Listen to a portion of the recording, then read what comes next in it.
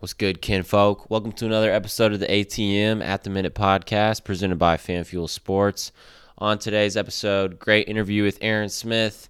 We cover Lamar Jackson, the NBA schedule changes, Marcus Smart's case for the Defensive Player of the Year, and then a very detailed Bedlam preview for you guys. If you're not sure about who to bet on, I think we've laid it all out there for you, so listen to that. And then lastly, $200 picks with Jack McGrath.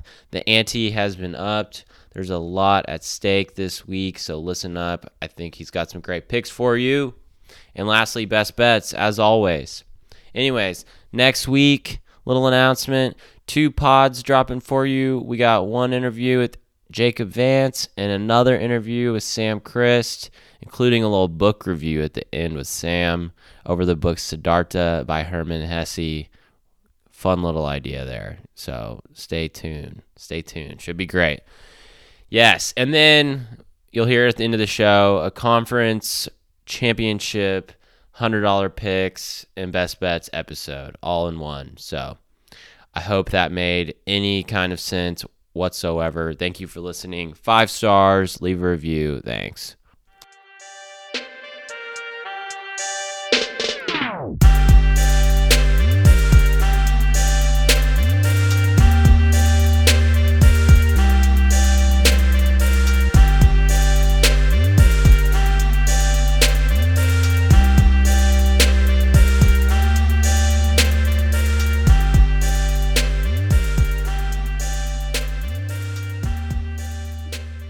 Okay, I'm live from the couch. Got a little Clips Mavs on in front of me.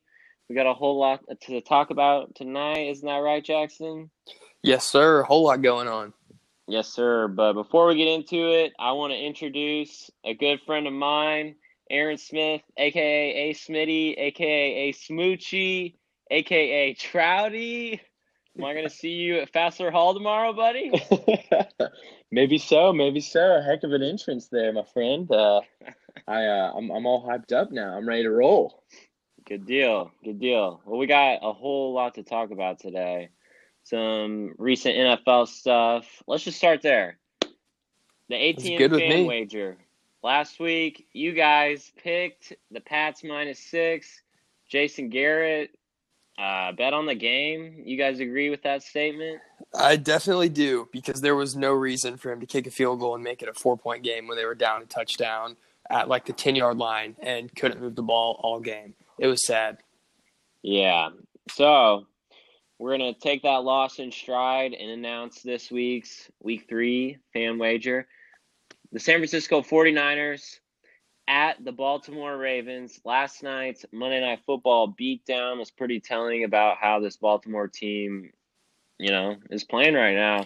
Right, and the Sunday night beatdown also with the 49ers and Packers, unfortunately. But both these teams are looking like 2 of the best teams in the NFL right now, so should be a good matchup. Yeah, so -6 is the line. Go vote on Twitter at FanFuel Sports. Hopefully win us some money this week. Aaron, I'll start with you. If you were betting on this game, what would you think? You gonna rock with Lamar, the MVP? This game is super intriguing to me because both teams are super hot. You got the 49ers who, arguably could have one of the better defenses in the league. I mean, they're just forcing turnovers after turnovers week in and week out.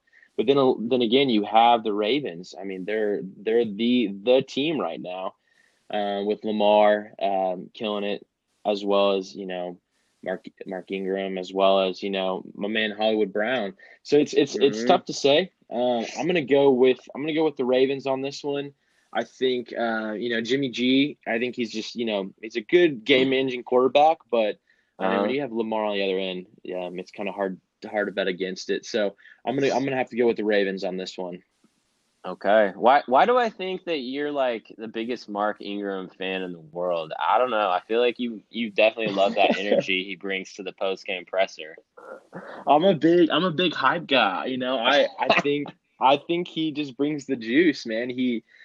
I think if you watch him on the side, like how they do those like little bits on mic'd up, week 12 mic'd up on YouTube. You watch, man, the dude just has fun. loves to play the game. So I'm a big Mark Ingram fan, but they just have so many weapons on that side of the ball. I mean, especially with, you know, Mark Andrews, who's, is probably arguably the best tight end in the league right now, as well as, you can't bet against Hollywood Brown. I mean, the dude is kind of his rookie year. So, I mean, it's tough to bet against them. I think it's one of those deals is you keep rolling with them till you get disappointed. But as of right now, no one's been really disappointed with them. So, I think they're a good bet to roll with. So I don't know. We'll see. Mm-hmm. Jackson, you got anything else on that? They're hot right now, and one thing Aaron was kind of saying is they just have fun. Like that, I think that's the most appealing thing watching them. And like you see the moments with Lamar and Harbaugh on the sideline, like how thankful they are for each other, and just like they seem like they are genuinely just out there having fun trying to win a Super Bowl. So that's cool to see. I've been wrong about the Ravens all year. So part of me wants to just keep being wrong and say 49ers +6 because I think it'll be a close game at least, but I really have no idea. I mean, I could flip a coin on that one. So wherever the vote lies, I'll rock that way and go with it.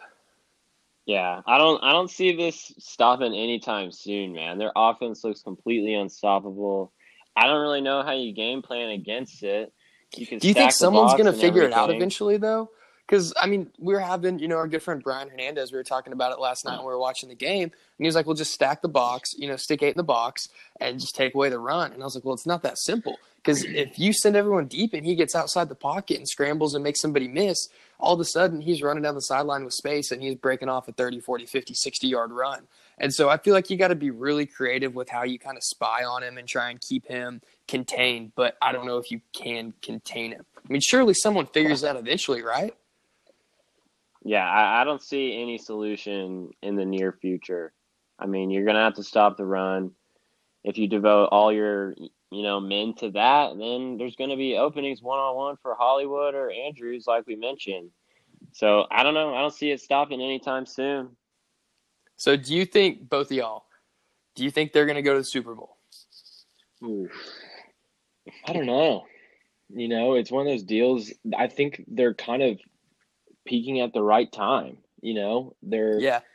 They've been rolling these past couple weeks. I mean, they're not just like beating people; they're absolutely destroying them. Right. So, and it's good teams also. It's not like they're playing the Bengals and the Dolphins and the Jets. Absolutely. I don't know. It's tough to say. That's the thing about the NFL, I think, is that I think there's just so many teams. I think they're beatable each week. I mean, any given Sunday. Yep, exactly. I mean, except for, your normal teams like Atlanta and, the Bengals and those in Tampa Bay, those types of teams, you kind of go into the week knowing that, the likelihood of them getting beat is pretty high. But other than that, I mean, anything can happen. So it's tough to say. I would love to see it, though. I mean, I love watching them offensively. I think it's so entertaining. So I would love to see it, though. I think it's must-watch TV. And you said something there that made me want to mention this last point I have on the Ravens. All you people who are saying the Chiefs beat them this year, that was a totally different story. Totally different story. This Ravens team has gotten better week by week. I don't want to hear that crap. That is true, and the Chiefs have struggled, but if they get it going again and they get healthy and Tyreek Hill's good to go and Mahomes and that offense picks back up where they left off at the beginning of the season before he got hurt, the AFC is just so intriguing. So you got the Patriots, who I guarantee would give the Ravens a better fight than they did last game. They're at least going to be in the ball game in the fourth quarter.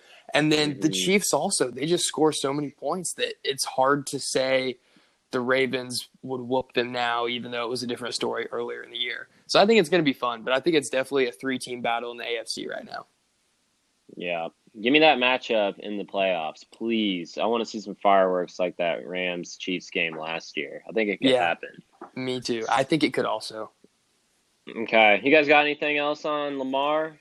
Only other thing I have on Lamar really is it just kind of reminds me of like a big change in the sport, like when Colin Kaepernick and the read option took off and no one could stop it for a long time, or at least like 3, 4, 5, 6 weeks. I mean, they went to the Super Bowl that year. Kind of reminds me of that. It reminds me of like the Splash Brothers in the NBA when the 3 balls were just going crazy, and kind of like when Daryl Morey came in with the Houston Rockets and sort of changed the NBA and like position switches or position position shifts in baseball. Yeah, and like how everything's changed in sports. It seems like another one of those changes where the best athletes are going to be quarterbacks and not running backs and wide receivers before too long. Yeah, absolutely. I mean, I think the NFL is kind of finally catching up to college football. I think you'll see a lot That's now. Obviously, in the past, 4 or 5 years, the quarterback position has really evolved to that true dual threat athletic quarterback. Obviously, in the past, years with Kyler, Deshaun Watson. I mean, Lamar when he was at Louisville.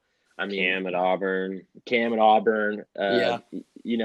They're finally kind of realizing that the quarterback position as well as offenses are kind of evolving into that must need, athletic, true dual threat quarterback. And I think Lamar is just the dude, man. You got to root for the guy because, coming out of in the draft, knowing, is he going to become a wide receiver or is he just going to be kind of a return guy? No one really knew if he was going to play quarterback. Right. Is he going to be your special wildcat package that you throw out there 3 or 4 times a game? And then the fact that this dude is just balling. I mean, absolutely balling. I mean, I've never seen anything like it. The way that he just changes speeds and the way that his body shifts while running, not just vertically, but, laterally. It's side to ridiculous. Side. He's quicker than anybody I've ever seen. Like the difference between quickness and speed is super real, and people would be like, well, that's a stupid statement. But like if you put him and Kyler side by side and they each ran a 40, I guarantee they'd be about neck and neck. Like Kyler might even edge him out in a 40 just barely, but when you watch them in the pocket and how they move and how quick they are, Lamar is light years quicker than Kyler, and Kyler is damn quick. So like that's saying something. Does that make sense? Yeah, no, I would love to see that race, to be honest. I think that would be I think that's some must-see TV right there. But yeah, you got to root for the guy. I mean, Definitely. he's such a likable dude, and I don't know, his stats, like listen, his this year's stats were ridiculous. I mean, 24 touchdowns, 5 interceptions. His QBR is 81.9. I mean, it's pretty ridiculous. So I'm rooting for the guy. I love him. I think he's awesome, especially when he says free Kodak. So you gotta roll with him. Definitely. Yeah. Okay, Topping a jersey when he wins me a fantasy league. Oh, what league are you gonna win? Because it's not ours. Yeah. Got a couple more. Okay. I'll let you in a little insight. Your boy officially lost fantasy, and the punishment is not pretty. So not looking forward to it. What is it? Give me an idea. On a scale of 1 to Astat, what are we looking at? No, it's not on anything of that nature. Let's just say you'll catch me on Instagram Live counting from 0 to 20,000. So. Oh my gosh! It should be a fun time. So tune in next Monday for all y'all listening. Will do. That's creative. That is good. That's like it's a solid punishment, but it's nothing like so embarrassing or ridiculous that someone won't follow through. Yeah, it's I'm not looking forward to it, but it definitely could be worse. So I hear that. Speaking of the NBA season, it looks like it's about to change quite a bit here. So when we first started this podcast, one of our very first episodes, we talked about NBA season changes, the format changing. We talked about a potential midseason tournament, which Adam Silver had mentioned before. And we also talked about a playoff play-in and opening up the seedings and let the bottom seeds potentially play their way into the playoffs. And I think we honestly threw out, to some degree, everything that's going to happen. So the big changes here that were announced on Saturday, a lot of details still left to be filled in, but the season's going to be cut down to 78 games. There's going to be a 7 through 10 seeds. It's a play-in for the playoffs. And I'm not really sure what this next part means here. Reseeding of the 4 conference finalists. I'm not exactly sure how Adam Silver is going to go about that. And then the midseason tournament that I already mentioned, obviously. Those are the big changes. Kind of curious. What do you guys think on that? It's exciting to me. How do you guys feel? Yeah, I think it's can be an exciting thing. I think it's a lot of stuff they have to iron out. I think the most intriguing thing is that mid-season tournament. Definitely. Yes. I think it could be go either way of how the NBA is trying to, go about this. Either, they're wanting to, eliminate, load management. Is it good for, ratings? Is it good for, Right. fan interaction? But it's also good for, our stars late in the year. I also think it kind of creates definitely a buzz kind of in that dead kind of period within the NBA, because you got NFL playoffs going on. Right. You're kind of transitioning from college football to, college basketball. So, I think bowl season. Yeah, and exactly. the early season kind of like amazement of the NBA going back, like, oh, NBA's back, you're all hyped up. Like that kind of settles down, and the middle of the regular season is just kind of boring. I think that's why the All-Star game's usually the middle of the season. Absolutely. So I think they're just trying to create that buzz again. And I think I love it. I love, creating a little bit more excitement within the year. I think it kind of gives your other teams opportunities to kind of create a run and to really make a name for themselves kind of, halfway through the year, while everyone's kind of like, what kind of team are we? Are we going to, go ahead and tank? Or are we going to really try to push for that the 8 seed or even the top 3 seed in the East or the West? So I think that's the most intriguing thing. I don't know if cutting down the games is really going to make a difference with, injuries and stuff like that. Just 4 games, I don't really think so. I think part of that, though, but you got to keep in mind, depending on how they do this midseason tournament and the playoff play-in, if you're a team that elects to, not maybe play all your best guys in the midseason tournament, or you don't have to play in the playoff play-in, I think 78 games would be the max number that you play. So, like, let's say you win the midseason tournament and you're an 8 seed and have to play into the playoffs, then you would be around 78 games. I think that's where they would go with it. And so I think there's a chance the teams could be playing like 68, 70, 72 games, somewhere in there. But I'm not really sure, because I know a lot of the details on this are still kind of blurry. But one thing I'm curious and want to ask both of you, how do you guys think the best way to incentivize this midseason tournament is? Because I've seen a lot of different theories and ideas, and I think the best one I've seen so far, I know we talked about draft picks being involved, Peter. One thing was a first-round bye. Like the top 2 teams are like the winner of each conference, or the first place overall winner somehow getting a bye in the playoffs. Because that way you don't just rest your guys and kind of say, screw it, we'll take the load management. We'll rest Kawhi for a week and a half here and just not have him play. Because I think that's the opposite of what the NBA wants. No, the idea I came up with was, how about the winner of the midseason tourney gets the 14th lottery pick? Yeah, I don't think it's a bad idea either. They've thrown out financial incentives, but I think fuck financial incentives. I don't think that's going to get it done, honestly. Because every owner's got so much money. I mean, the coaches and management will probably say, "Hey, we'll pay you back the $5 million or $10 million we're not going to win by playing in this tournament if we can rest all our guys and get healthy." I think if you flung out the idea of them getting in the lottery and being one of the best teams in the league already, that's something to play for. Yeah, or getting a guaranteed playoff spot and potential lottery pick, something like that. I think that would be huge. I think a like a first round bye would be big. It'd be interesting to see, it's like, the Clippers or the Lakers winning, that midseason tournament, they get a lottery pick, then you're going to be top heavy, I think. That's a good point. So it'd be cool. I think it'd be sweet. I mean, your super teams would be even crazier, but I think the first round bye would be awesome, just because, I mean, who doesn't want to have a first round bye, Right.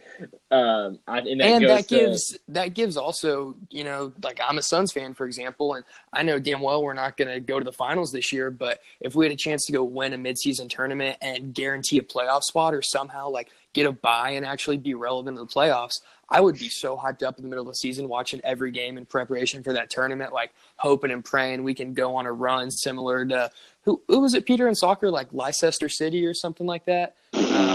Leicester City? Yeah, dude. Who's in second place in the Premier League right now? Again, yeah, I'm not very cultured in the world of soccer, but they went on a crazy run and won. What cup was it? They won the Premier League. I thought they won the FA Cup or something like that, and it was like some big underdog story. They won the Premier League, which was an underdog story, like a year after being promoted, but Oh, wow. Okay, well, never mind. I'm a little bit off then, but I think the midseason tournament's a great idea regardless. Mm-hmm. On the 7 to 10 playoff or play-in thing, I don't know if everyone gets what's going on there. The 7 and 8 seeds would play each other. Winner of that gets the automatic 7 seed. The loser plays the winner of the 9-10 game, and the winner of that game gets the 8 seed. So Okay, is that for sure how they said they would do it?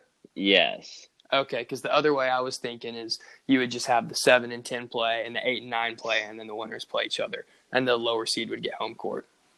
Yeah, no, they're gonna give that winner of the 7-8 the 7 seed immediately, and then give That's those probably other teams a shot. that's a I good guess. reward because the difference between 7 to 10 could be pretty significant. Absolutely.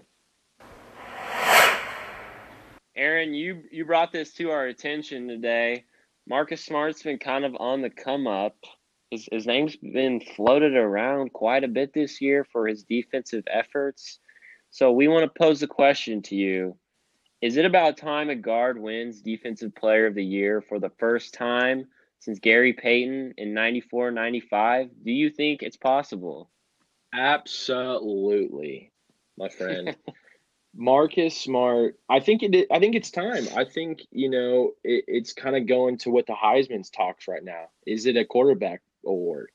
That's a good Well, point. we can raise the question of Defensive Player of the Year. Is it a rim protector award? Because, I mean, that's what it's kind of turned to. I know Kawhi's won it a couple times, but it's always a 3, 4, or 5 that wins it. It's never it's a always 1 or 2. It's always a big man. So, Yeah. speaking with you guys earlier, the Boston Herald had a great article that was incorporated with Tony Allen. Shouts out the grandfather. Hey, the grandfather. He proposed the idea of, he's stepping into the role Marcus is of being that torch that Tony left when he was with the Grizzlies, of being that premier defensive player. I know everyone talked about Patrick Beverly and all that stuff, but I think Marcus is the real deal. I got enough of Beverly lately. Get him off my TV. I'm telling you. So I think the way that Marcus plays, not just defensively, but hustling, diving for balls, taking charges, doing the nitty gritty. That the energy he brings on the defensive end just in general. Yeah, it makes other people better without a doubt. And especially since the Celtics are winning, I think. And Kemba's been out. He's been stepping into his shoes, and he's done damn good filling the void with him out through a couple games. Absolutely, yeah. So I think it's time. I think an interesting point in that article that Tony Allen talks about is, premier guards. I mean, they every night, guys like Marcus. I mean, they're guarding their best player on the team. I mean, they're guarding LeBron. Right. They're guarding the Damian Lillards. They're guarding the Kyrie Irvings. I mean, Steph Curry. Every single night. That's one thing that I was going to throw out is nowadays there's no guys like Shaq in the league. There's no big men that can go drop 40 or 50 on your head. That doesn't happen. All the premier scorers are 1s and 2s essentially. And like, for example, y'all, I get a lot of people don't love Beverly, but he is one of the better perimeter defenders in the league. And, Russ was saying he's nothing special. Harden just dropped 42 on his head or whatever it is. But I don't care who it is. Harden's going to go drop 42 on anybody's head in the league. Like, there's nothing you can do to stop that. 50 times a game. Exactly. There's nothing you can do to stop that. And when you think about big men, it's like, okay, what big men would really scare me that they might go drop a 40 piece on my head? I mean, maybe Jokic if he's hitting a lot of threes, Embiid if he just goes dumb, stupid, maybe Cat if he's in a feisty mood, but that's about it. Cat or Davis. And I could think of probably 25 guards off the top of my head that could go score 40. Yeah. I think that's fair. You hit it on the head. He's going toe-to-toe with the best offensive player every night. And even then, he can switch on your 5 if you need him to. He might be the most. He's a bulldog. Yeah. Yeah. It's crazy. I was listening to an interview with him on Zach Lowe's podcast, and apparently they call him a stretch 6 because last year whenever Horford was there in Boston and everything, they were just messing around, like trying to identify what he did defensively. And he told Al, he's like, I'm a stretch 6. I can guard anyone, any position. and he was talking about how he's pushing bigger guys out of the lane. Guys on his team saying, no, let me do the dirty work. Let me scrap. You take a play off, rest up, and bring that energy on the offensive side of the floor. So I think the amount of things he does for that team, he should definitely be in the conversation. I don't see anyone else making that kind of impact that he does. Mm-hmm. Night after night. And I think it just kind of raises the question of, is it a rim protector award? I mean, you expect guys like, Anthony Davis, Rudy Gobert, those guys. I mean, that's what they do. I mean, they're 7'1", their wingspan's ridiculous. That's what they're there for. I mean, Rudy Gobert, that's all he does. I mean, he doesn't hardly leave the paint. Exactly. So I think it's time to really focus our attention to guys that, are having to guard the elite of the elite. I mean, Rudy Gobert is not going to go out to the top of the key and block shots against Anthony Davis. He's not going to go contest shots at the free throw line with he doesn't have to try and lock down LeBron or Kawhi he's or getting PG yanked, or James Harden. He's getting yanked out of the fourth quarter in playoff games. Exactly. Exactly. And I think with Marcus, a way to really raise that attention. I know he has improved, but if he could become that true 3-and-D guy, I think he's going to be a guy that every team is looking for. I know he's, historically not a great shooter. I think the three balls look good this year, though. They are. They definitely are improving. And I think he's like 35% from three. I think he's averaging like 14 points in the last 10 games. So he's definitely getting buckets. But I think if he can continue to transition to that true 3-and-D guy, I think he's going to see a big paycheck in his near future. Yeah, he's definitely going to get a whole lot more than the 10 or 11 mil that he's getting right now. They might not be able to keep him, to be honest. They're going to have to pay Tatum as well. I don't know. Yeah, they just paid Jaylen Brown. They still owed Horford. How many years they have Hayward left? I almost said Horford. They have Hayward for this year and next year. Is that right? Something like that? I think it's 2 or 3 at least. I don't know. They owe him. They've got a lot more money on the books going to him in the next couple of years.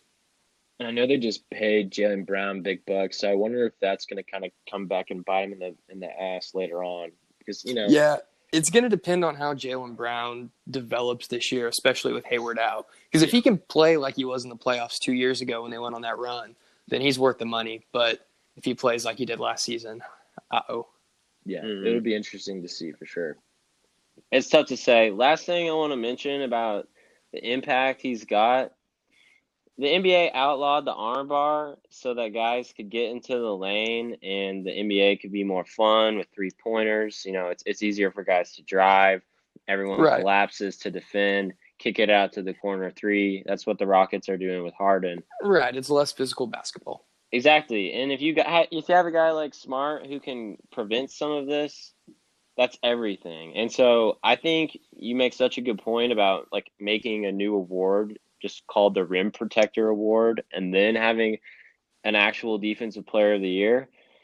I think it's all changing, and hopefully Marcus Smart can be the guy to do it. So I don't know. I like the idea of having 2 awards, and that way, because I feel like there's so many awards that really are focused on offense, and not necessarily like the MVP or 6-man is just an offensive award, but those are the guys that you see winning it. You don't see defensive-minded players. You don't see someone who's an elite defender getting recognized the same way that an elite offensive player is recognized. And so I think giving 2 awards there would be really cool, just to have like a, defensive big man of the year award and like perimeter defender of the year award or something like that. That would be really cool to see. Mm-hmm. Yeah, absolutely. And I think it would incentivize, just premier guards to play defense. Devin Booker. Hey, pipe down. He's been playing good this year. Yeah, he's been playing great. He's been playing some team ball. He just wants to win. He's on that Lamar stuff. I love D-Book. I'm a big D-Book fan. Me too. He's a baller. Oh, man. Speaking of other great Oklahoma State basketball players, maybe the next one is Cade Cunningham. Talk to me, baby. Give me the juice. Give me the juice. How do you feel about him? How excited are you to see him next year? Super stoked. I was honestly, when earlier in the year when they're like, Cade's coming 100%, on Rivals and 247, everyone's like 100% crystal ball. I was like, let's ride, let's get it. And then it kind of started to get a little muddy there for a little bit with Kentucky, with Coach Calipari, just like, it seemed like every weekend was visiting him, and then everyone was like, Probably I don't slipping know. him the checks. Yeah, oh, I'm sure, and New car. I don't know. It might be a little interesting. So I'm super stoked for him. He's a one and done guy. That's the little downside to him. But, I was kind of hoping he was going to bring. You never know, though. Marcus Smart was supposed to be one and done. So was LeBron Nash. And hopefully we have more success than we did in our initial years with them, because I think if we would have gone on a big tournament run with either of them, they would have been gone after their freshman year. But yeah, great point. You never know. Never know. You're right. I was hoping he was going to bring my boy Bryce, but Me too, man. Me too. Rock Chalk, baby. Aaron, do you remember him? You went to like PWP camps and stuff, right? I did. Yeah. No, it's crazy. Because I remember when he was little, I used to play pickup with him at First United because I went to church there also. And so Wednesday nights, we'd have like our youth group stuff and we'd all go up there. And for like the first hour, it was just open gym and whatever. And we would just play pickup. And Rod would always have half of the court doing PWP, like training camps and stuff. And so Bryce would just come play pickup with us every Wednesday. And now he's like huge. It's crazy. It's nuts. Yeah. My buddy Grant Murphy, he's a Memorial alum. Yeah. He one of my good buddies, and he was back in Tulsa before he moved out to KC. He was helping out with Memorial, and he was kind of helping the transition with the Boone twins to Oklahoma State, everything like that. And he one day was just like, man, this Bryce Thompson, he's a dog, man. You should pay him. Then ever since then he just blew up. It's kind of crazy that he was a top 15 player in the country. Yeah. He grew so much over the last 2 years, because I remember seeing him, what would have been maybe when I came back, but I remember seeing him in his freshman or sophomore year at Booker T. And I don't even think he was hardly 6 foot. And now his senior year, he's like 6'6". It'll be interesting to see if he can kind of get in the mix, because Kansas is the blue blood. They bring in, top 5 recruiting classes like every year. So it's going to be kind of interesting to see how he, fits his mold. Everyone was kind of saying he could be a potentially one and done guy. I don't necessarily see him as a one and done guy. He's still going to grow 3 or 4 more inches and put on 25, 30, 40 pounds. Yeah. Plus, I think, with the family that he comes from, I think they're going to really... Rod's going to keep him in school. Yeah. Absolutely. So I think it'd be interesting to see how he transitions, as well as, if the old Jayhawks catch a little case, you might be wanting to come back to Stillwater. Hey, we caught one too. Yeah. We caught one too. Easy We're all guilty. Hey, it is what it is. We'll see how it goes. I think Kansas could use his shooting, though. I think they do typically have some great guards, and Dodson's really good, but outside of him, I think that he would get some time even this year if he were on the team. I think he would get 10, 15 minutes off the bench, come in, be a little spark on offense, play solid D. He's really long, and I think he's kind of a guy that can hit a few 3 balls and really spark your offense. And I think Kansas is kind of missing that this year. Sorry, Peter, if I'm offending you here, but I have not been too impressed with the Jayhawks so far. We're tipping at 9:30 against BYU, so put your eyes on the screen and watch us rack up another dub in Maui. I'll be watching. I hope that's a dub. Yeah, we'll see. Okay. We got Bill Walton on that call, don't we? Probably. I'll be watching. Got to. All right, let's do it. Bedlam. It's here. The one and only. This is the weekend. Yes, sir. Aaron, we thought you were the best person to have on for this. I know you went to Oklahoma State for your undergrad. Then you took your talents to Norman. Took my talents to Nompton, baby. Yes, sir. So I want you to kind of give everybody a little rundown of what your position's been like at OU, what it's like going from Oklahoma State and having to go to grad school at the arch nemesis. I don't know. Just let's hear about it. Tell everyone what you've been doing. Yeah, absolutely. So like Peter was saying, I first off, born and raised, diehard Oklahoma State fan. My whole family went to school there. was a ball boy for the basketball team. You know, I am a through and through Pokes fan. So I attended Oklahoma State for my undergrad for the great 4 years. Wouldn't change anything about that experience. Got my undergraduate degree in sports management and marketing. And hey, me too. There you go. Shouts out. So decided I wanted to, continue my education and within the sports industry. Ultimately decided to attend the University of Oklahoma and get my master's in intercollegiate athletics administration. It was a 2-year program there in Norman, so I was in the thick of it. Unfortunately, I'm just kidding. I had a good time, but while I was there, I was a graduate assistant within the athletic department at OU, working in our fundraising and development department, which is called the Senior Club. So, what I did was worked with donors on raising money for student athlete expenses because they are growing every year, as well as I had the fortunate experience to be there while they're kicking off a facilities project with new softball stadium, gymnastics complex, as well as they're in the works for a new baseball, or I guess some renovations to the baseball stadium and stuff like that. So did a lot of work with donors.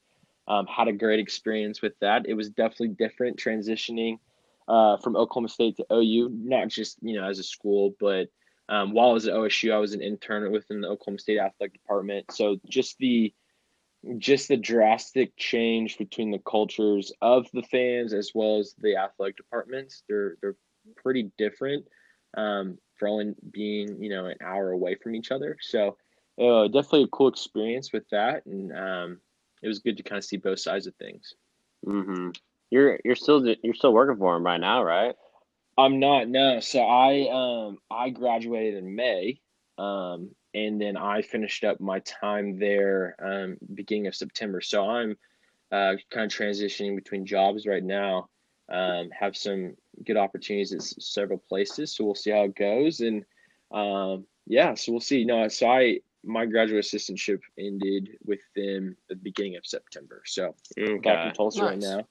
So we'll see. Nice. Well, good luck in your free agency. I appreciate it. I'm trying to play the field, see where the best fit for me is. And, exactly. Get that max deal. Get that max deal. Yeah, I'm hoping so. But definitely staying in sports. But so yeah, we'll see. But it's a big weekend, baby. We'll see how it rolls, and I'm gonna be rooting for the Pokes. So hopefully we get that dub. Yes, hopefully so. I want to ask you. You told me a little bit about some of the recruiting stuff that goes behind the scenes at OU.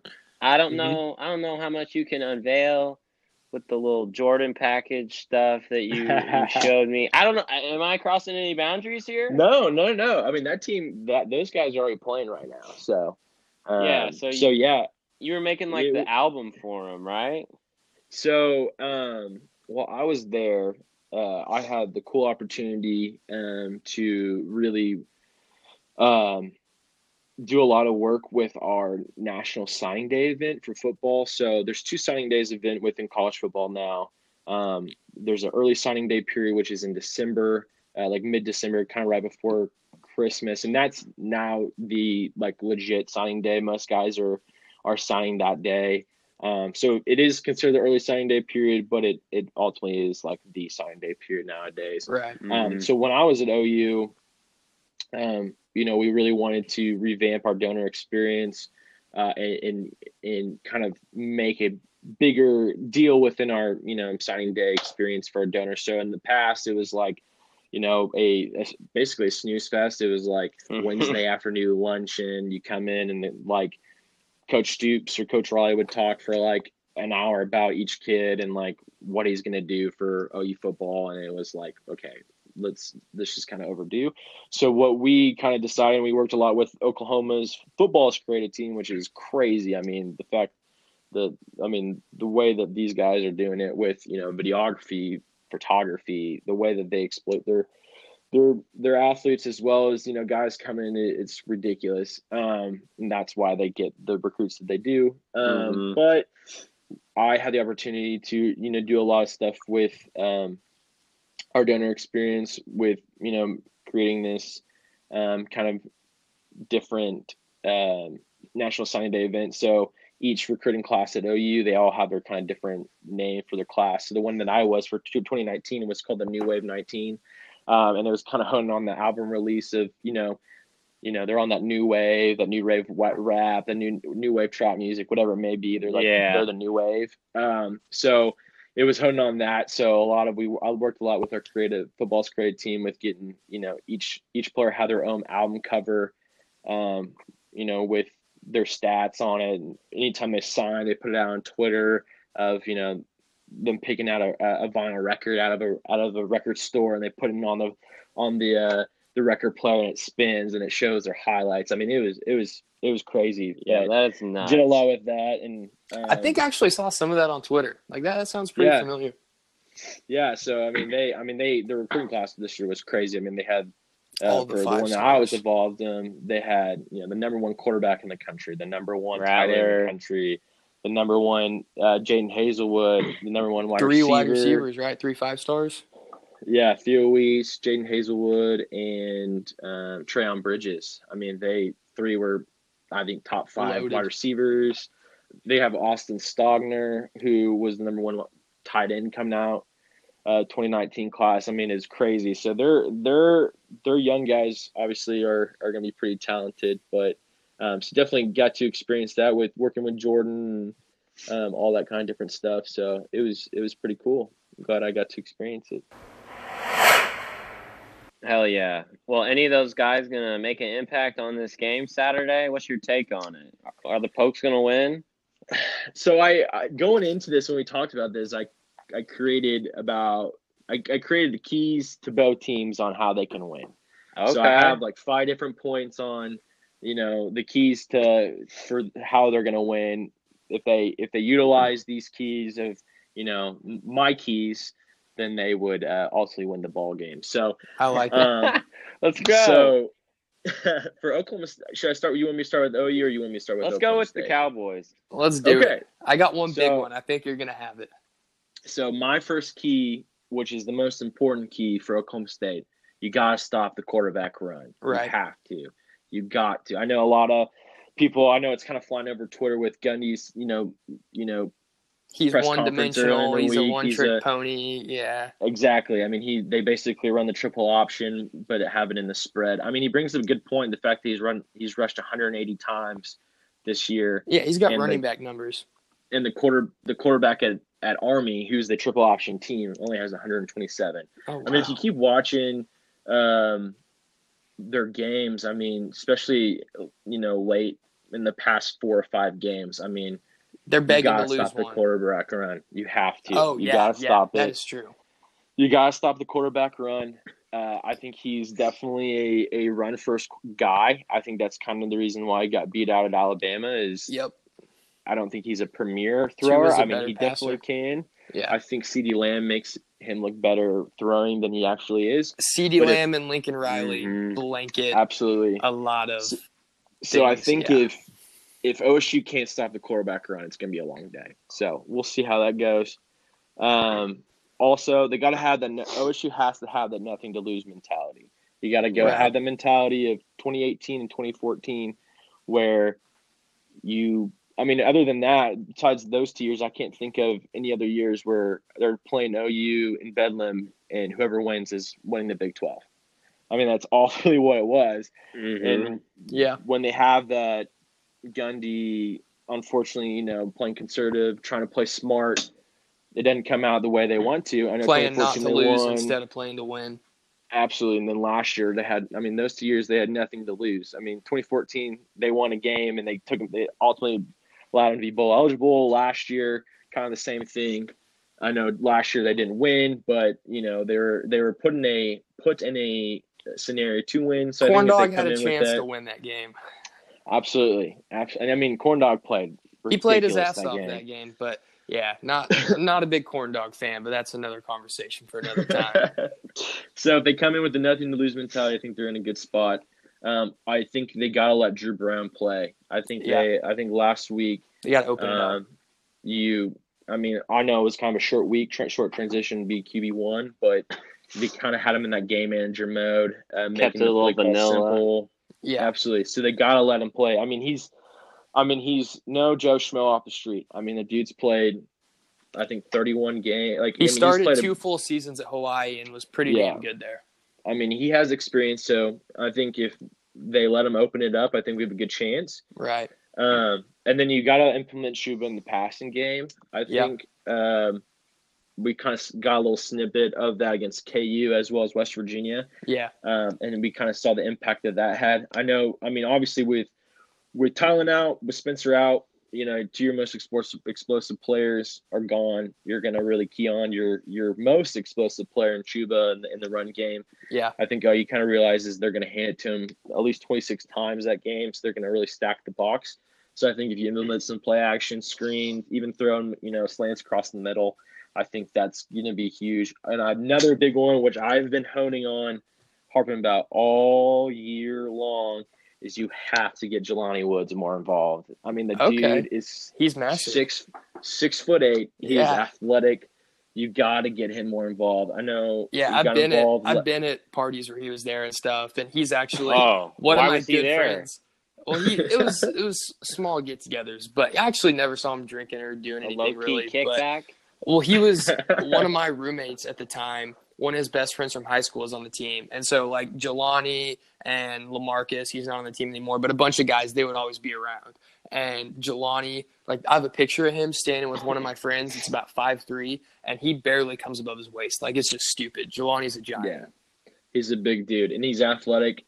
I think he was a quarterback at first. Yeah, he came in as a quarterback. Obviously, they're kind of stacked at quarterback. Saw him talent to beat them up. I think he's super athletic, and obviously he can really catch the football. I don't know why they don't utilize him more in the passing game. I know they kind of did a little bit against KU. Obviously, they did against West Virginia. He had a touchdown catch. Right. But you got to utilize him more. I think they're going to be really stacking the box instead of having to go across the middle, even a little play action rollouts to him, I think could be key. So if Oklahoma State follows those 5 keys, Aaron Smith's keys to success, they will win the football game on Saturday. I like it. Hell yeah. I like it. I got other one to throw at you that I think is going to be huge, and that's the turnover battle. I think we got to create some turnovers and not give very many away. I think if we can win that turnover battle, that's going to give us a good chance.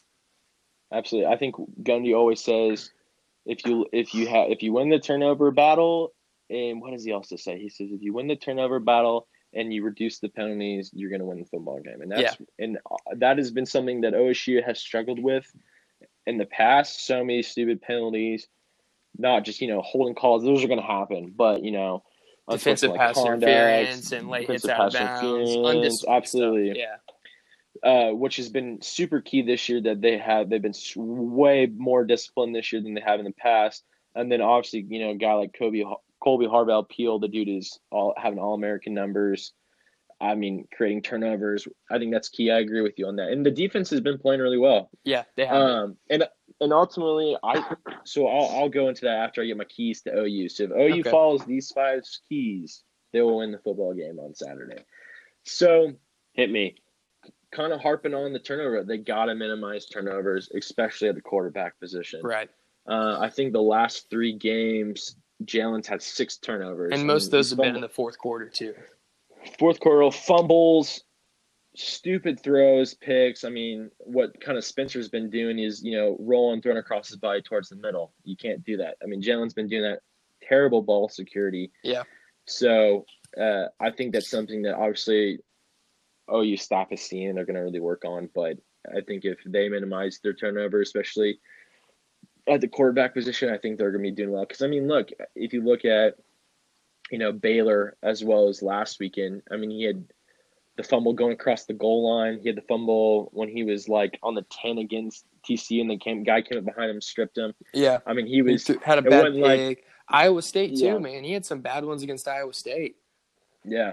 I think, what was it? TCU had an interception and fumble. Baylor, he had an interception and 2 fumbles, and then Iowa State, he had a pick. So. Yeah, and in the Iowa State game, they dropped 2 pick sixes. Like, he very well could have had 3 picks in that game, 2 of them returned for touchdowns. So I think if they minimize those turnovers at the quarterback position, I think they're in a good spot. Yeah. Another big thing that's been pretty key with them is defensive consistency, especially late in the games. I mean, I don't know what happens between the transition halfway through the third and the fourth, but their just defense quit showing up. I mean, their defense has definitely improved. I mean, I think they're like top 30 defensively. I mean, it's crazy how much they've improved over time.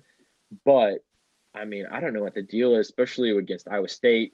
K-State, too. That K-State game, the offense finally got going, but the defense just couldn't get a stop to save their life. Especially in Iowa State and TCU, the fact that, I mean, they were multiple touchdown lead going into the halfway third and into the fourth quarter, and I don't know what happens. They just quit playing. So I think if they have a lot of defensive consistency, especially late in the games, I think they'll be fine. And it goes into keeping their foot on the pedal. I think that they are starting off really hot, and especially in a lot of these games. But besides Baylor, which was awful, but I think if they get on top of OSU quickly and early, they got to keep foot on the pedal and have defensive consistency with that. Yeah. And then another thing that I think is interesting that, he is a new wave 19 guy. I think they got to get Ramondre Stevenson more involved. He's kind of more of their third down back. He's a JUCO transfer this year. Super big dude. I know Kennedy Brooks is really good. I mean, it tells you something about their Oklahoma's run game this year when Jalen Hurts is your leading rusher as well. Yeah. As your leader passer. But I think they don't utilize Ramondre Stevenson enough. He's a really big body dude. So he's 6 foot 232. I mean, he's a big load. And I think OSU's kind of struggled with he's a big kid. So I think OSU's in the past has kind of struggled with bigger backs. Especially up front. We never have the biggest, strongest athletes on defense, it seems like. Yeah. And so especially up front, since we're so young, and we're kind of undersized on linebacker, I think if they utilize kind of more a big back rather than using them as a third down back, I think that they'll kind of see some success in the run game. That has been hurting them, which has kind of been a surprise this year since they have had the best offensive line in the country, but let alone they're only returning one starter this year on the offensive line. So if Oklahoma utilizes Aaron Smith's 4 keys to success, they'll win the football game on Sunday. All right, I like it. But I think this game is super interesting than other Bedlam games in the past. I think it's going to be a pretty low scoring game. I think both defenses are a lot better, as well as I don't think offensively, obviously OU's still a great offensive team. I just don't think that they're as good as they have in the past. No, that offense is not as good as it was with Baker and Kyler. Definitely absolutely agree. And especially with Oklahoma State with missing, two of their 3 best players on offense, 2 of their most explosive players on offense. I think it's going to be a really big defensive battle. I'm saying it's going to be a low-scoring game. It's still going to be in the 30s, but it's definitely not going to be, what it's been in the past. Yeah, it's not going to be 45. Yeah, or 62-55 or something like that. Yeah, so unfortunately, I think Oklahoma is going to win. I know they're 13.5-point favorites. I think it's going to be closer than that. But I just think, unfortunately, Oklahoma State offensively they just don't have the pieces to really win the ball game. I think if Spencer was playing, I would have a lot more confidence because OU has struggled against running quarterbacks, as I saw last weekend. But I think ultimately I think they're just better coached, better athletes. So I definitely agree. I think on OU paper, this is a clear-cut OU victory. But those are always the games that, for whatever reason, to me, it seems like OSU comes out with the nothing to lose mentality, especially at home. I know it's been, at least the class I'm in, we have not seen a victory against OU yet in our time here. And I know they're pretty rare and hard to come by in Stillwater. But I know a lot of people there would love to see one. And I just feel like it's a game where everyone's going to be counting them out. They got the backup quarterback. They're missing their best player on offense. Well, maybe best wide receiver. At least. Yeah, definitely. And so I just think it could be one of those games that everyone writes OSU off and OU's going to beat them. They're going to go play Baylor again in the Big 12 championship and try to sneak their way into the playoff. But not so fast. I think this might be a game that trips them up. Yeah. But I say that every year. I say it every year.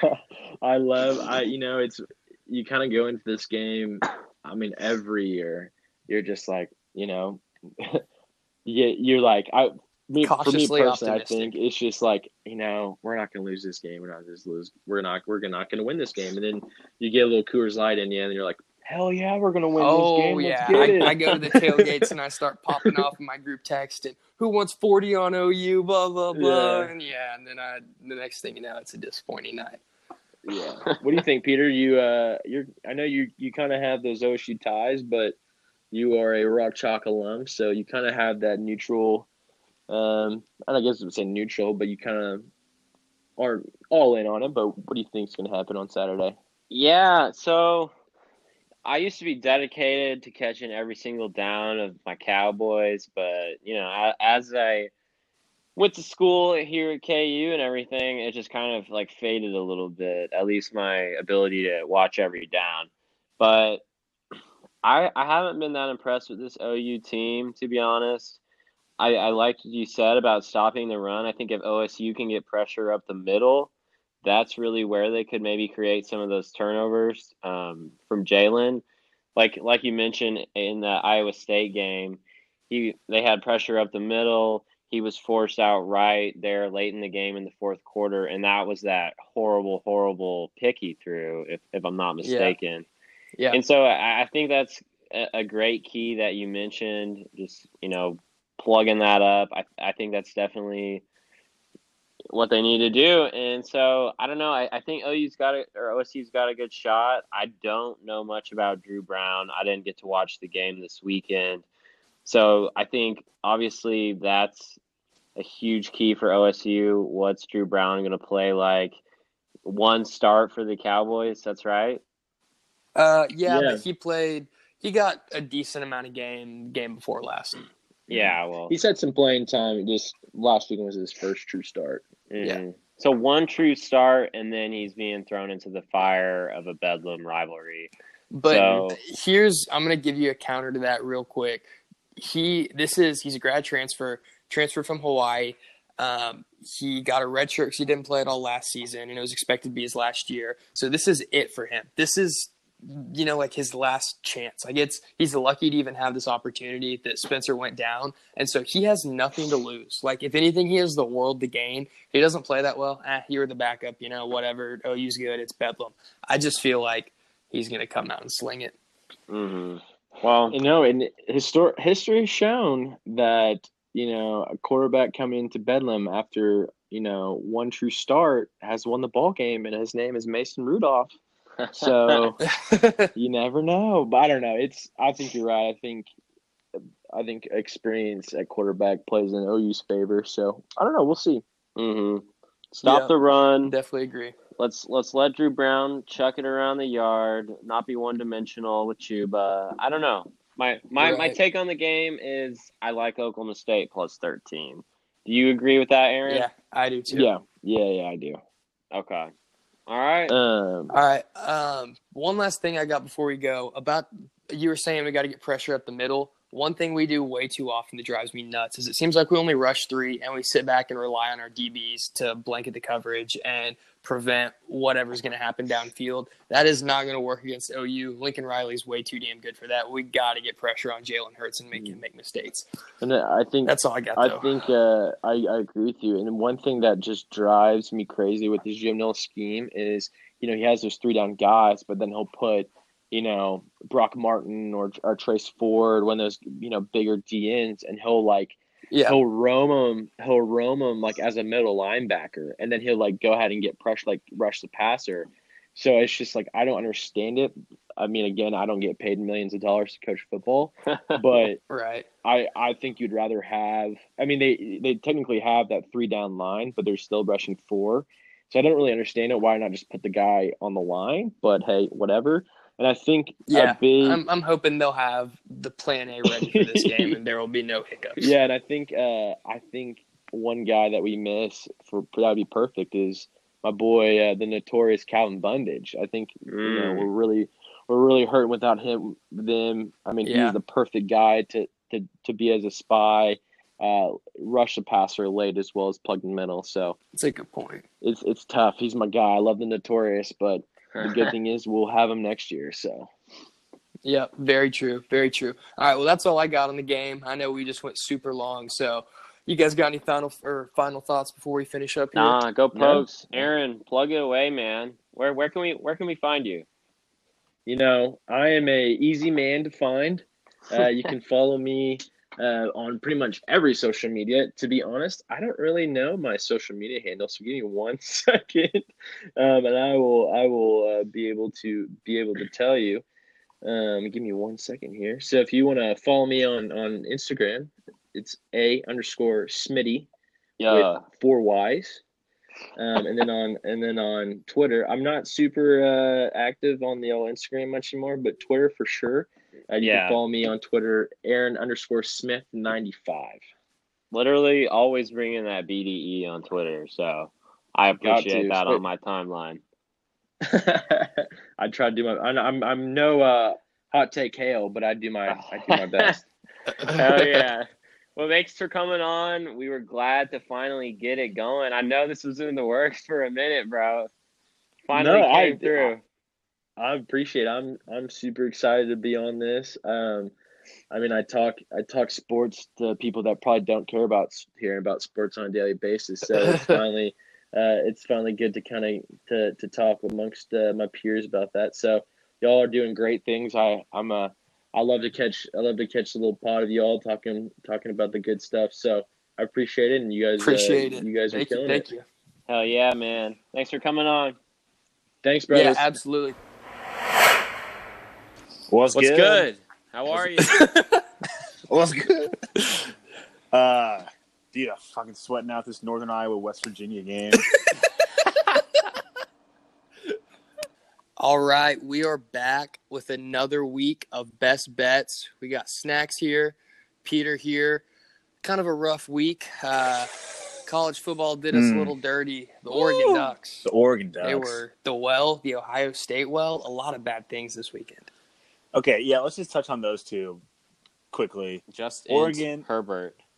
Yeah. That was so bad. I was bad. getting so mad watching that game. He threw 2 just terrible interceptions. And I knew right after we finished recording last week that I started thinking about it. I was like, that's just a classic game that Oregon's going to lose and just throw out all their title hopes. Like, the Pac-10 never makes a playoff for a reason. Like, Pac-12, bro. Pac-12. Come on. Pac-12, excuse me. Second. Not very PC of you. Very, very boomer of me. Yeah.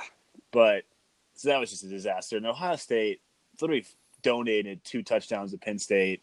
They did. Those fumbles, like, mid-second quarter to basically, like, keep Penn State in the game. It's 21-0. I was, like, kicking my feet up. The next thing I know, it's 21-17, and Ohio State, like, has to scrape out just the win, let alone the spread. So it was just, like, Ohio State was obviously the better team. That sucked for everyone because I feel like if you bet on that, like, if you took somebody, you probably took Ohio State, and you probably also took the over, and neither of those hit. Yeah. So there was just 2 losses that it was just a classic gambling case where you bet on the better team and the better team doesn't win. They win, just not by enough. Yeah, it's just that's why you can't win doing this game. But we're gonna try to.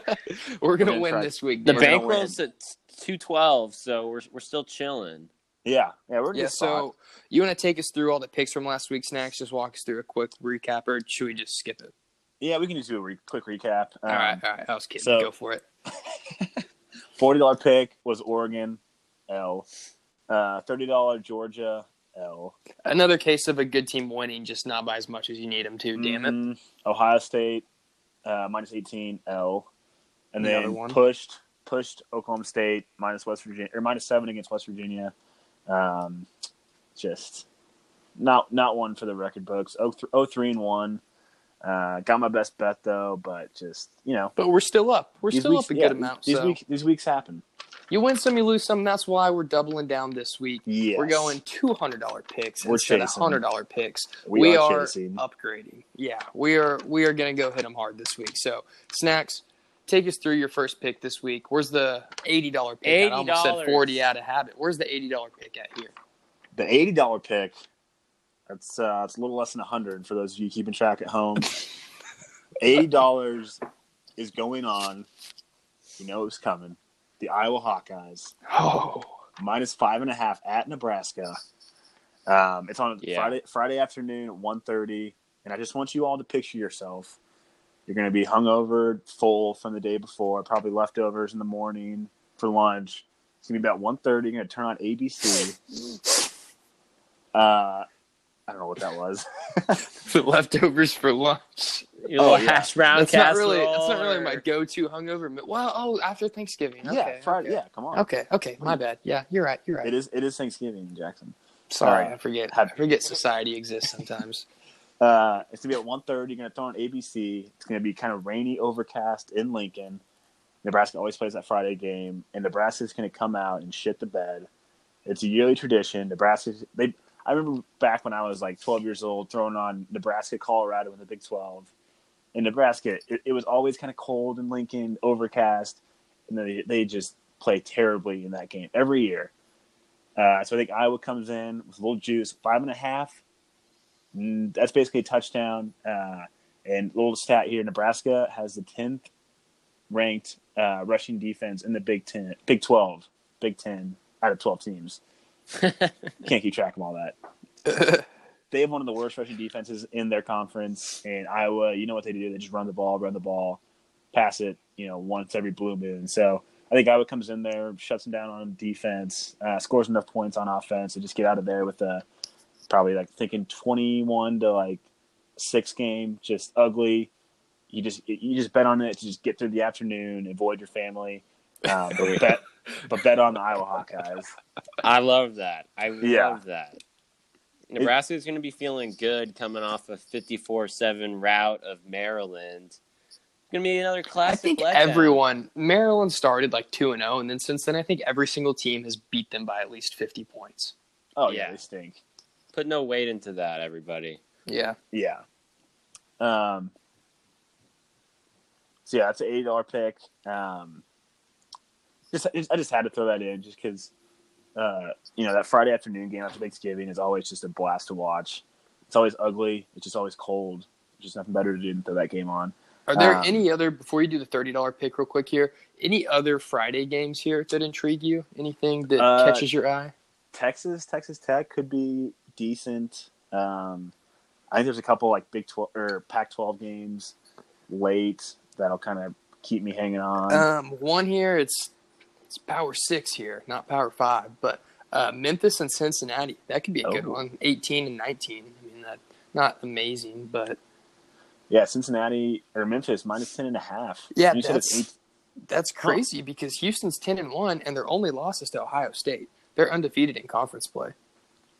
Huh. Yeah, those Friday games are nice to just kind of bridge you through the Thursday NFL games until the main event Saturday. It's just kind of I'll throw this game on at 3 p.m. So yeah, moving on, the $60 pick, formerly known as the $30 pick. Jeez, I keep forgetting. The Kansas State Wildcats are getting 5 points at home against Iowa State. It's a Saturday game, and this is just one of those games that K-State always wins. I think they're 7-4 right now, and they're just going to find a way to have that happy, merry end of the season win. Send their seniors out on a high note. It's just K-State always finds a way to just have positivity going into the end of the football season, which as a KU fan I know nothing about. So I don't. Why do you think that they're giving Iowa State 5 points here when it's in Manhattan and they're both 7-4? They both got some good wins and some not great losses. What is the reasoning behind this? Because I don't really get it. Well, so last time we saw K-State on kind of this mid-afternoon game, they lost to West Virginia at home. So I think Vegas doesn't really know what to do with them. But then they bounced back and beat Tech on the road. I mean, I know Tech's not great, but that's not a bad team that you should just rout. I mean, it's no KU, sorry, but no, you're absolutely right. Iowa State's been good. K-State or KU almost beat them last week, actually, in Ames. But Iowa State, good little game. Yeah, it was a great game. It was a nice game. I don't know. I mean, I think Vegas. I guess Iowa State also did beat Texas, and they played OU really close, so that might be part of it. But I mean, by that logic, you look back to 4 weeks ago, and Kansas State upset OU. So I don't really get that. But yeah, I like that pick because this line. I mean, Vegas must know something I don't, because I don't understand that. Yeah, and it's just I'm not really doing it for I'm not really looking at the stats on this one. I just know that I can just picture that game happening Saturday afternoon and the student section storming the field and, everyone oh, it's so great to be in Manhattan. They're carrying the seniors out on their shoulders. Yeah. I've seen it before. I don't need to see it again, but I think we will. So moving on. $40 pick. Had to go back to them. Couldn't stay away. The Oregon Ducks. Let's go. Bold man. It's minus 20 at home versus Oregon State. This is just a classic game where they come out. They had a big slip up last week. I'm not going to lie, but I bet the over in that game is 75 points. Yeah. They're just going to come out, rout them. They theoretically can still make the Pac-12 championship.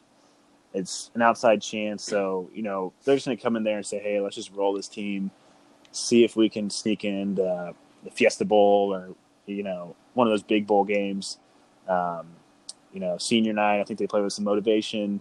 In Oregon State, it's not really a pick towards Oregon; it's more of a pick away from Oregon State. I mean, Oregon State's no good. They give up. Yeah. They give up 33.3 points a game. Yeah, and Oregon's defense is pretty good, so I think Oregon scores a lot of points and doesn't give up a lot of points, which usually bodes well. Yeah. The over-under on that 66 would not quite as high as I thought it'd be, but still pretty stupid. You think it'll be over that? Oh, yeah. I mean, I bet Oregon scores 52 probably. Yeah. And, I mean, I'm sure Oregon State will put up, a little backdoor effort, but I think because it is kind of the in-state rival, so I'm sure they'll try to put some points on the board. But yeah, I kind of like that. Surely Oregon's going to come up fired up to prove to people they're for real, and I think Herbert really needs to have a good game to improve his draft stock because his draft stock, he probably just went from a late first rounder to a second or third rounder after that game. Mm-hmm. Because I watched that and I was like, nope, that guy doesn't have it. And I'm not an NFL scout that's super critical. I mean, I was someone who was partial to Oregon and wanted them to win for a lot of reasons, but whatever. My eyes can see it, other people's can too, because some of those picks were just terrible. They're not even justifiable. He misread coverages and just didn't even see guys that were right in front of him. Yeah, it was not good. Hold on, I'm just kind of looking at my phone. Stephen F. Austin is currently beating Duke. No in Cameron Indoor. Yeah. No way. Yeah, there's about 8 minutes left, so... Yeah, I've got it at 64, just under 8 minutes. Wow. Sorry, I just thought that was worth mentioning. Little time capsule for when this pod releases. So, yeah, moving on, sorry. $20 pick. I know you guys already touched on it, the Bedlam preview, but I love Oklahoma State plus 13 versus Oklahoma. Oklahoma State would love nothing more than to just put the nail in the coffin of Oklahoma's playoff hopes. Dude, Stillwater is just going to be rocking. I'm excited for Thanksgiving to see my family and everything, but I'm already looking forward to getting back for that game. And I can just see it. I mean, Boone Pickens is going to be rocking. They're going to play, I'm sure, a tribute to Boone before that game, and everyone's just going to be going buck wild. This is the one that everyone's counted us out. We got the backup quarterback, said a lot of this stuff earlier, but I could just see it happening. I like covering here. I like OSU covering at, I think it was 13.5 the last place I saw it. Let me check again where it's at right now. Yeah, 13.5 is what I'm seeing of that. And then the money line is plus 425. I might take the spread and the money line on that one. I mean, and you got to. Just hope for the best and drink a lot, either in celebration or out of misery, regardless. Because I'm thinking, you know what? Even if we lose the game, at least if I cover, I'm like, hey, you know what? At least we covered. Yeah.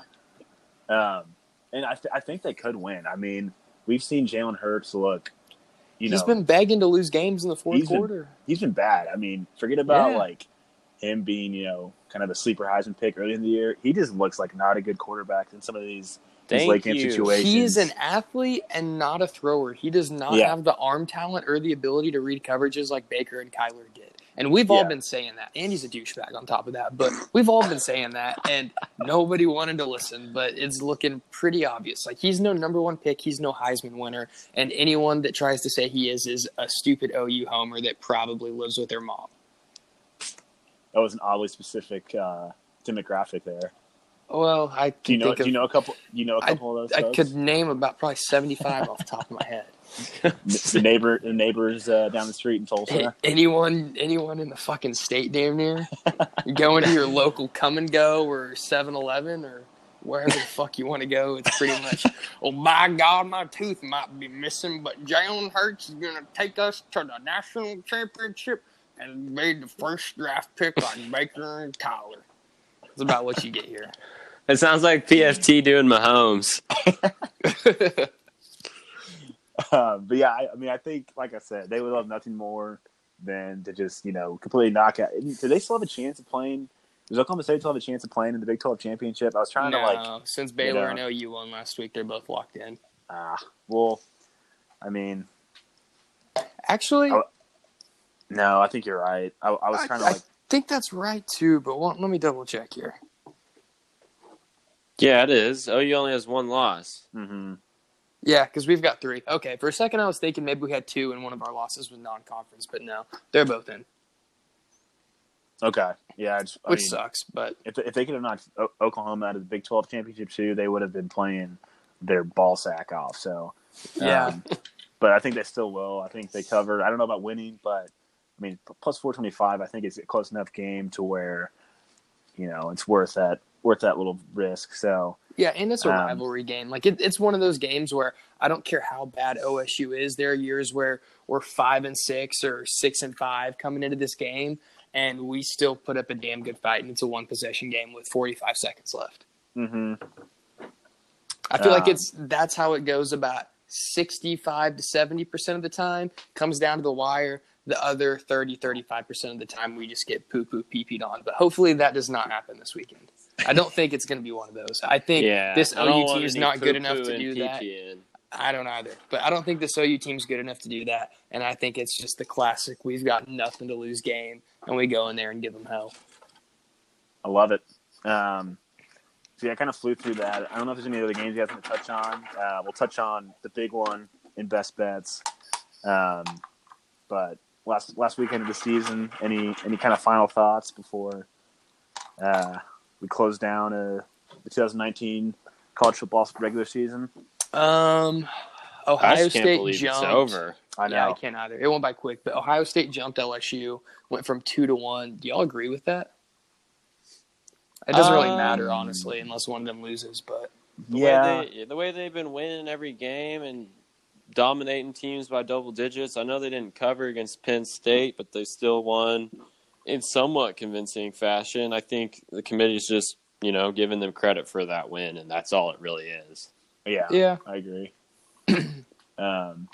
Let's see here. Let me take a look at the slate and see if there's any big games. Bama Auburn. Yeah. Bama -4. I really had no idea what to do with that. That's a stay away from me, just because. Did you see what Saban said? Oh man, okay.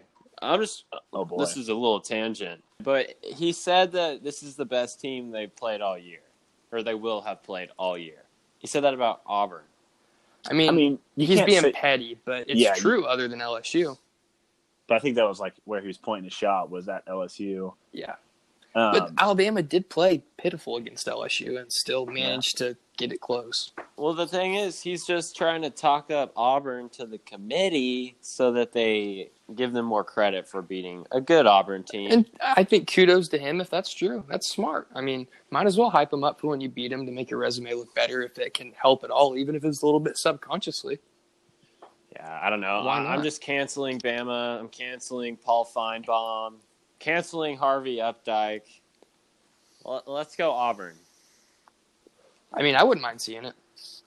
Yeah, I mean, it would throw the playoff committee into a blender, just having to pick kind of that fourth team, because assuming Georgia loses to LSU in that championship, I don't know who. Oh, guys, there's something big we're missing here.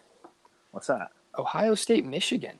What's going to happen there? It's at an 8.5-point line. Games in Michigan.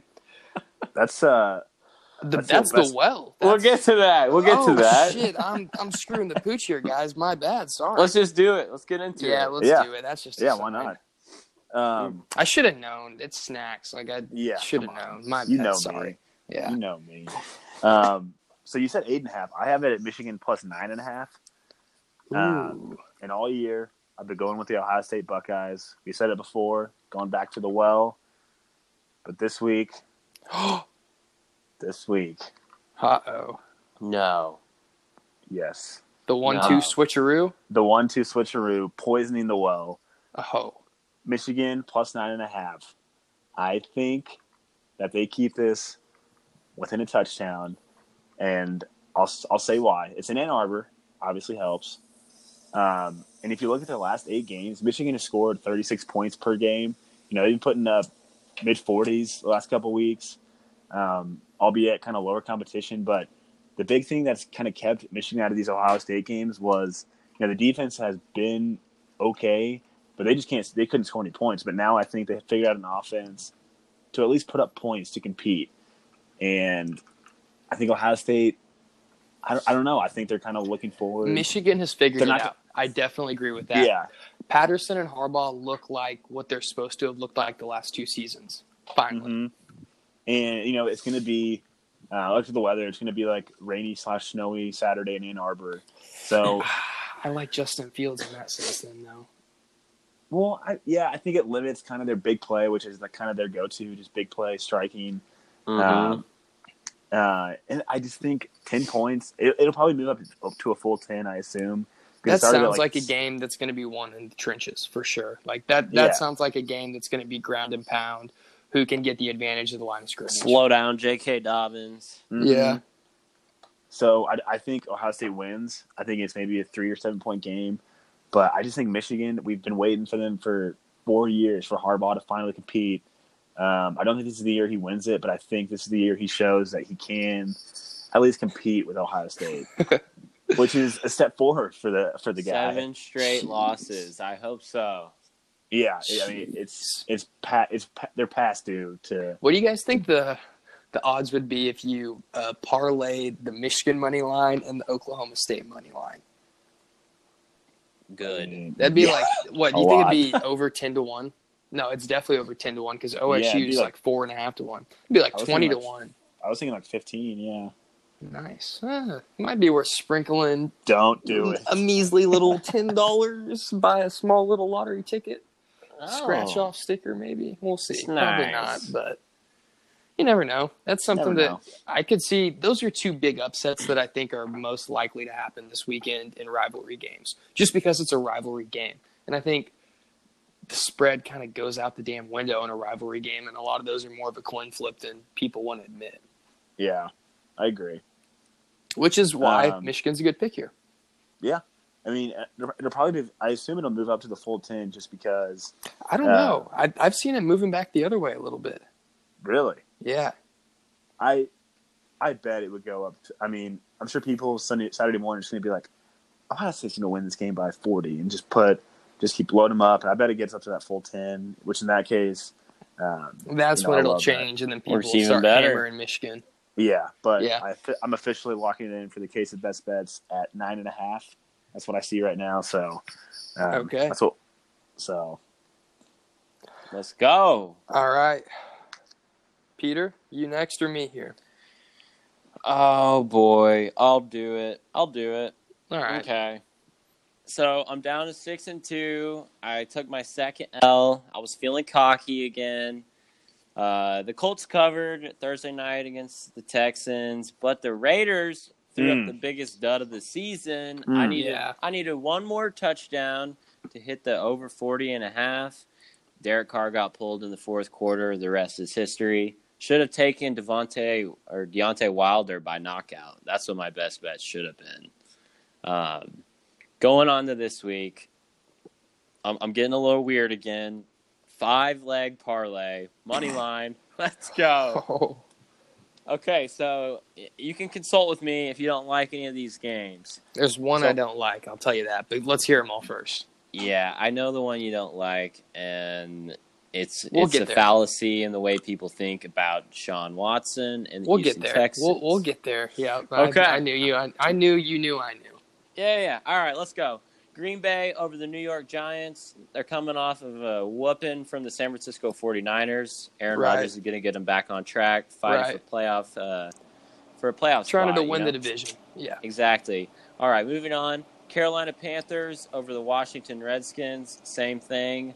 Kyle Allen's trying to keep the Panthers alive in the NFC. This is easy money. Played All right, pretty solid against the Saints last week, too. Exactly. All right, moving on. Third leg, the Kansas City Chiefs. We got Tyreek Hill getting healthier and healthier. They're playing against the Raiders. The Chiefs have everything to play for. That's the common theme in these first 3 legs. The Chiefs need this win. They do not want to have to play at Baltimore and at New England. Make it count. Whoop the Raiders. I will be in attendance for that game, so I'll. Ooh, Hell yeah! I'll be cheering them. Let's go. Okay, we got the Chiefs there. Fourth leg, the New York Jets. Yeah, I'm doing it over the Cincinnati Bengals. Oh yeah. That defense, I like that. That defense is really picking it together. Andy Dalton back this week, though. Make you nervous? No, they do not at all. They're just piss poor. Zach Taylor is the poster boy of coordinator face. He's a narc. I just don't get it. I like the way the Jets have been playing. They're putting up points. 3 straight games of 34 points. Hey, did you hear the headline crazy. today? Sam Darnold apparently went out after the team's win and got really drunk and kissed a girl, is what the media quotes say. How dare that bastard do that? A 23-year-old is doing. A 23-year-old is a 23-year-old. Yeah. Breaking news. Yeah, I read an actual article on that today, and it was funny. The memes were pretty great.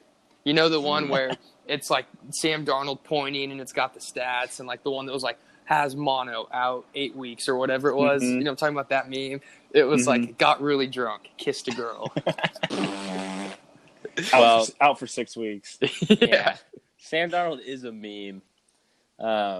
Okay, last leg here. The New England Patriots going into Houston. They're only a 3-point favorite, taking them on the money line. We saw the Ravens shut down Deshaun Watson. The Texans really didn't look that impressive against the Colts on Thursday night, as I mentioned.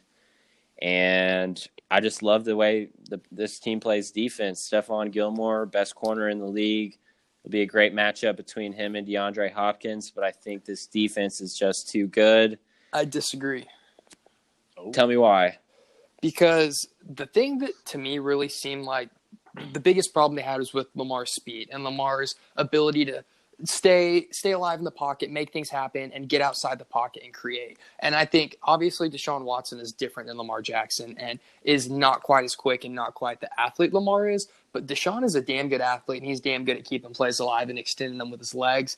And I think that is where the Patriots are going to run into some trouble. And Hopkins is great, Gilmore's great, but I give Hopkins the edge in that matchup. I have not seen a corner that can shut him down yet. I'm just saying, I know Gilmore's having a crazy good season, but Hopkins is the best wide receiver in the league.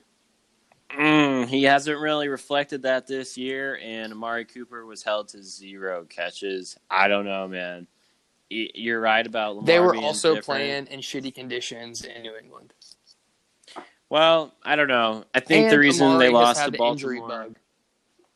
I don't know. I think the Baltimore game was a turnover battle for New England. I just think they're going to get it done again. It's that simple. That's the one pick that I'm trying to get you some value here in this parlay.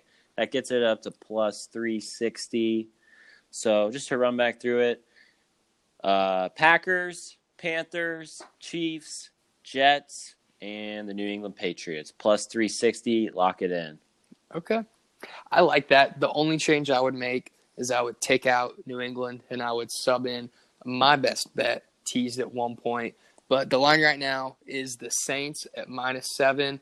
They're playing Atlanta, and the game is in Atlanta. But the thing is here, 3 weeks ago, the Falcons upset the Saints and got their 3rd win of the season. And it was a complete fluke. It shouldn't have happened. And the Saints are not going to let that happen again this week. They're way too good. They are just going to absolutely go in and steamroll the Falcons and get revenge. It was a recent game. It wasn't like it happened week 1 or week 2. It happened a couple weeks ago. It's fresh on their mind. It's Thanksgiving, primetime game. They're going to go in there and handle business. There's just no way they don't. Huh. I like it. That's what I got for you. Snacks, you got anything on that? No, I mean, honestly, I haven't been watching a bunch of NFL lately, but I don't know. I would like to talk about Lamar Jackson for a second. I watched him last night. Uh-huh. unbelievable. I mean, MVP? Yes, probably. Can they win the Super Bowl? Yes, I think they're the betting favorite now. I saw they're plus. Do you like them? Or plus 250, and Patriots moved to plus 300, something like that. Mm-hmm. Yeah. So, do you like them over the Chiefs? Chiefs fan bias aside, if they run into each other in the playoffs, they're playing in Baltimore. Who you got? Right now, yes, but I think the Chiefs. The one thing I will say is that I think the Ravens peaked too early. I kind of agree with that. I think if they can sustain where they're at, which is going to be hard to do because they can't get any better. Like, they literally cannot get any better. So, if they can sustain where they're at, it's going to be scary, but I don't think the Chiefs can really get any worse. I think the Chiefs are about at their floor right now with, obviously Mahomes has been banged up and that didn't help, but they just have not been firing on all cylinders like they were to start the season and like they were for all of last season. So I think if the Chiefs kind of get it rolling and get back into form here, the Ravens could be trending down a little bit and the Chiefs could be trending up pretty heavy, and I think the Chiefs could get them still. I think there's a whole lot of season left too. I think Tyreek Hill is everything for the Chiefs. Oh, exactly. He's a stretcher. I mean, he's a difference. Yeah, he's supposed to play Sunday, but that hamstring, I mean, within one play, he could be back on the bench if he tweaks it wrong. So he's had the injury bug. It's super scary with the hamstring just because he could be looking 100%, and then one little tweak, he could be back out for 3 weeks. So, but yeah, I agree. I mean, he's so important for that offense, and it'll be tough to go anywhere on the road and win, especially Foxborough or Baltimore. But I just think the Chiefs are going to get better and better. And I think come January, it'll be interesting seeing the AFC. Yeah. One thing I saw today, Snacks, just doing a little digging, and I can't remember if it was somewhere between, I think it was plus 600 or plus 700, the Chiefs to come out of the AFC. And I kind of like that. Just to win the AFC Championship? Yeah, to make it to the Super Bowl. Yeah, I mean that's probably about right. I just hate going on the road. I think it's a 3-horse race, but the biggest thing people have struggled with is stopping Lamar, and the Chiefs' answer to that is just outscore him. Can you stop Mahomes? And I think it's equally as hard to stop Mahomes. And so I think they have a good chance in that game. They're playing much different than they were at the beginning of the season, but they beat them once already. And then the Patriots, the thing with them is they've had close duels already. The Chiefs know they can hang with them, and the Patriots defense just shut everybody down. I don't know if the Patriots offense could put up enough points to beat the Chiefs in the playoffs, even in Foxborough. I think it might take the conditions similar to the Cowboys game for that to happen. I think it would take really shitty weather for the Patriots to stop the Chiefs in the playoffs. Does that sound crazy? No. No. I don't know. This Chiefs team just hasn't been fully healthy once this season. Exactly. And if that I need to see what that looks like. I think it looks a lot like last season. I think there's no reason to believe any difference. I think the defense is better, if anything. You've got all the same guys on offense. If you can finally get your line healthy and you can have Tyreek Hill healthy out there, plus you've got Hardman and Robinson and some of the other guys that have contributed this year and been able to get some confidence, you're going to be damn good. They're going to be better than last year, I would think. They still got the same coaching. They got the same quarterback. And the defense is beefed up. If you could just get healthy, they're going to get on a roll, right? Yeah, I mean, you're speaking my language. Quick update, just checked Stephen F. Austin Duke score. Stephen F. Austin up 1 with 90 seconds left. Oh, my gosh. All right, we might have to go watch that, guys. Okay. They were minus 27. I'm pulling it up 27 right now point on favorites. my computer. Yeah, that's bonkers. Stephen F. Austin, haven't heard anything about them since they were the 12th seed in the tournament with Brad Underwood about 5 years ago. Throwback. Yep. The Brad Underwood, that damn bastard, came here for 1 year, then left. Holder kind of pushed him out of town, I remember hearing, but still. Didn't get the bag. Nope. Got offered a whole lot more somewhere else. Illinois.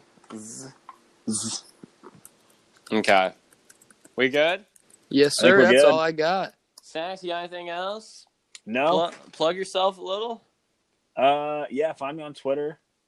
I can never remember my username. Finding it real quick. Jack_McGrath13. Yep, that's the one. I've been tweeting that. yeah, it's crazy that college football is almost done. We got this week, and then conference championships, Army Navy, which let me just say I love that game more than anything. That's such a fun game to watch. And then the playoffs. Fundamental blocking in that game. It's always snowy. It's always cold. A lot of rushing yards. A lot of rushing yards. Just a beautiful, beautiful thing. But yeah, I mean, I'll be back for bowl season. And hopefully conference championship. So still got a long ways to go, but it's just crazy how much time's flown by. Yes, sir. It's gone by quick. I think we should extend best bets into the end of all of football season. Just, I agree. Okay, easily. Good, because I don't want to get the ass tat yet. I'd like to have more of a larger sample size before I have to serve that punishment. Facts. Yes, sir. Full conference championship game pod next week. You good with that? Absolutely. All right. There's some good ones. Everything. We need to go game by game and break each one down because that's that sounds like what we need. Yeah. Oh yeah. 2 coming next week.